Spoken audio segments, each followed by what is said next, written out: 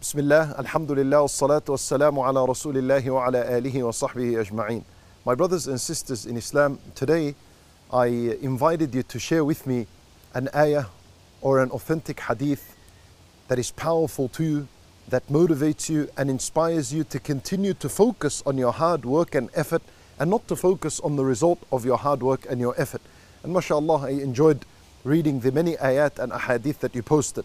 And I promise that I'll share with you the most powerful ayah that I have come across and I have learnt, and hadith as well, that inspires myself, and bi'idhnillahi ta'ala will be an inspiration for all of you to remain focused on the hard work and the effort you do and not to focus on the result and the outcome. And so this is an ayah in Surah An-Nisa. Allah subhanahu wa ta'ala, He says, وَمَنْ يَخْرُجْ مِنْ بَيْتِهِ مُهَاجِرًا إِلَى اللَّهِ وَرَسُولِهِ ثم يدركه الموت فقد وقع أجره على الله وكان الله غفورا رحيما. What a beautiful ayah in Surah An-Nisa, and it has a story for why this ayah came down. So the story was, and then I'll share with you the translation of the ayah. Ibn Abbas radiallahu anhu narrates that there was an old sick man that lived in Mecca, and he remained in Mecca even after the hijrah of Rasulullah sallallahu alayhi wasallam and the companions to Al-Madinah. So he can no longer bear being among the disbelievers in Mecca. He couldn't hold this anymore. He was irritated by this. So he wanted to leave. He wanted to leave Mecca and he wanted to do a hijrah. He wanted to migrate for the sake of Allah subhanahu wa ta'ala towards the Messenger sallallahu alayhi wasallam in Al-Madinah.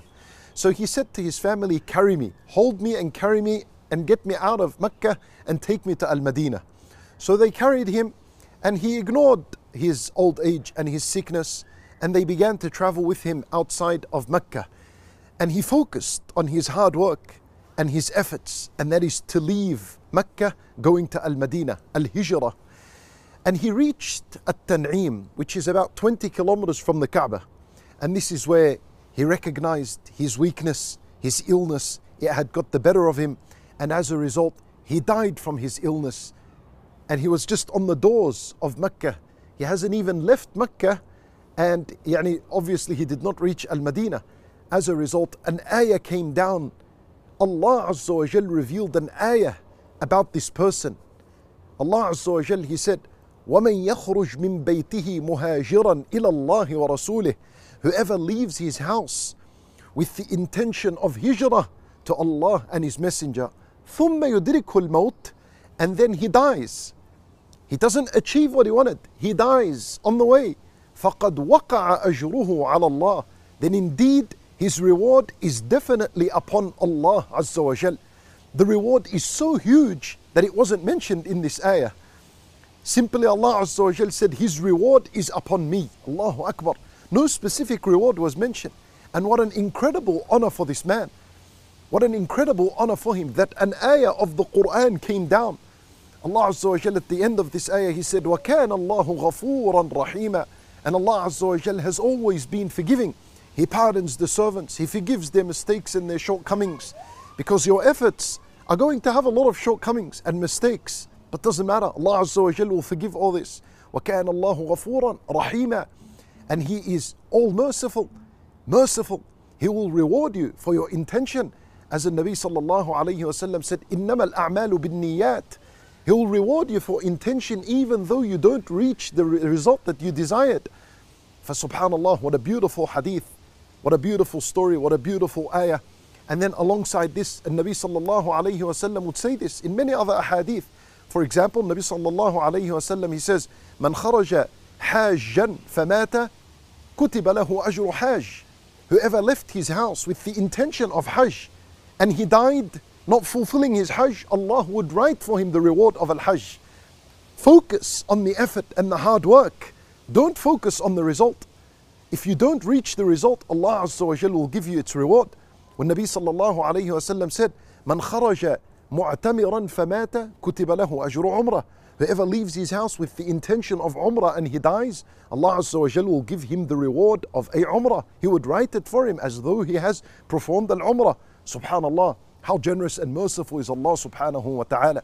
Allah Azza wa Jal in the Quran, He says, Allah Azza wa Jal, He says, وَمَنْ أَرَادَ الْآخِرَةِ whoever wanted the afterlife, وَسَعَى لَهَا سَعْيَهَا, and he began to work towards the afterlife. You focus on the work, focus on the effort, put your effort and work towards the afterlife. وَسَعَى لَهَا سَعْيَهَا. For Allah Azza wa Jal, He says, وَهُوَ مُؤْمِن, and he was a believer. Allah Azza wa Jal, He says, وَسَعَى لَهَا سَعْيَهَا وَهُوَ مُؤْمِنٌ فَأُولَٰئِكَ كَانَ سَعْيُهُمْ مَشْكُورًا. Such people, their sa'i, their effort, their hard work is going to be appreciated by Allah Azza wa Jal, and He gives them the reward based on this. So don't worry about the results. Results are not in your hands. Prophets on the Day of Judgment would come, a prophet would come, and he has absolutely no follower with him. But Allah Azza wa Jal gives him the reward because he worked and he preached to Allah and he called to Allah, and he didn't see the results he wanted. He wanted his entire people to become Muslims. That didn't happen. As a result, Allah Azza wa Jal would give him the reward he deserves.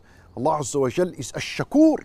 He appreciates the small efforts that you do and He gives huge reward for them. We ask Allah Azza wa Jal to keep us focused on the hard work and the effort that we are supposed to do. And we ask Him subhanahu wa ta'ala to forgive our sins and our shortcomings. إنه ولي ذلك والقادر عليه وصلى الله وسلم وبارك على نبينا محمد وعلى آله وصحبه أجمعين.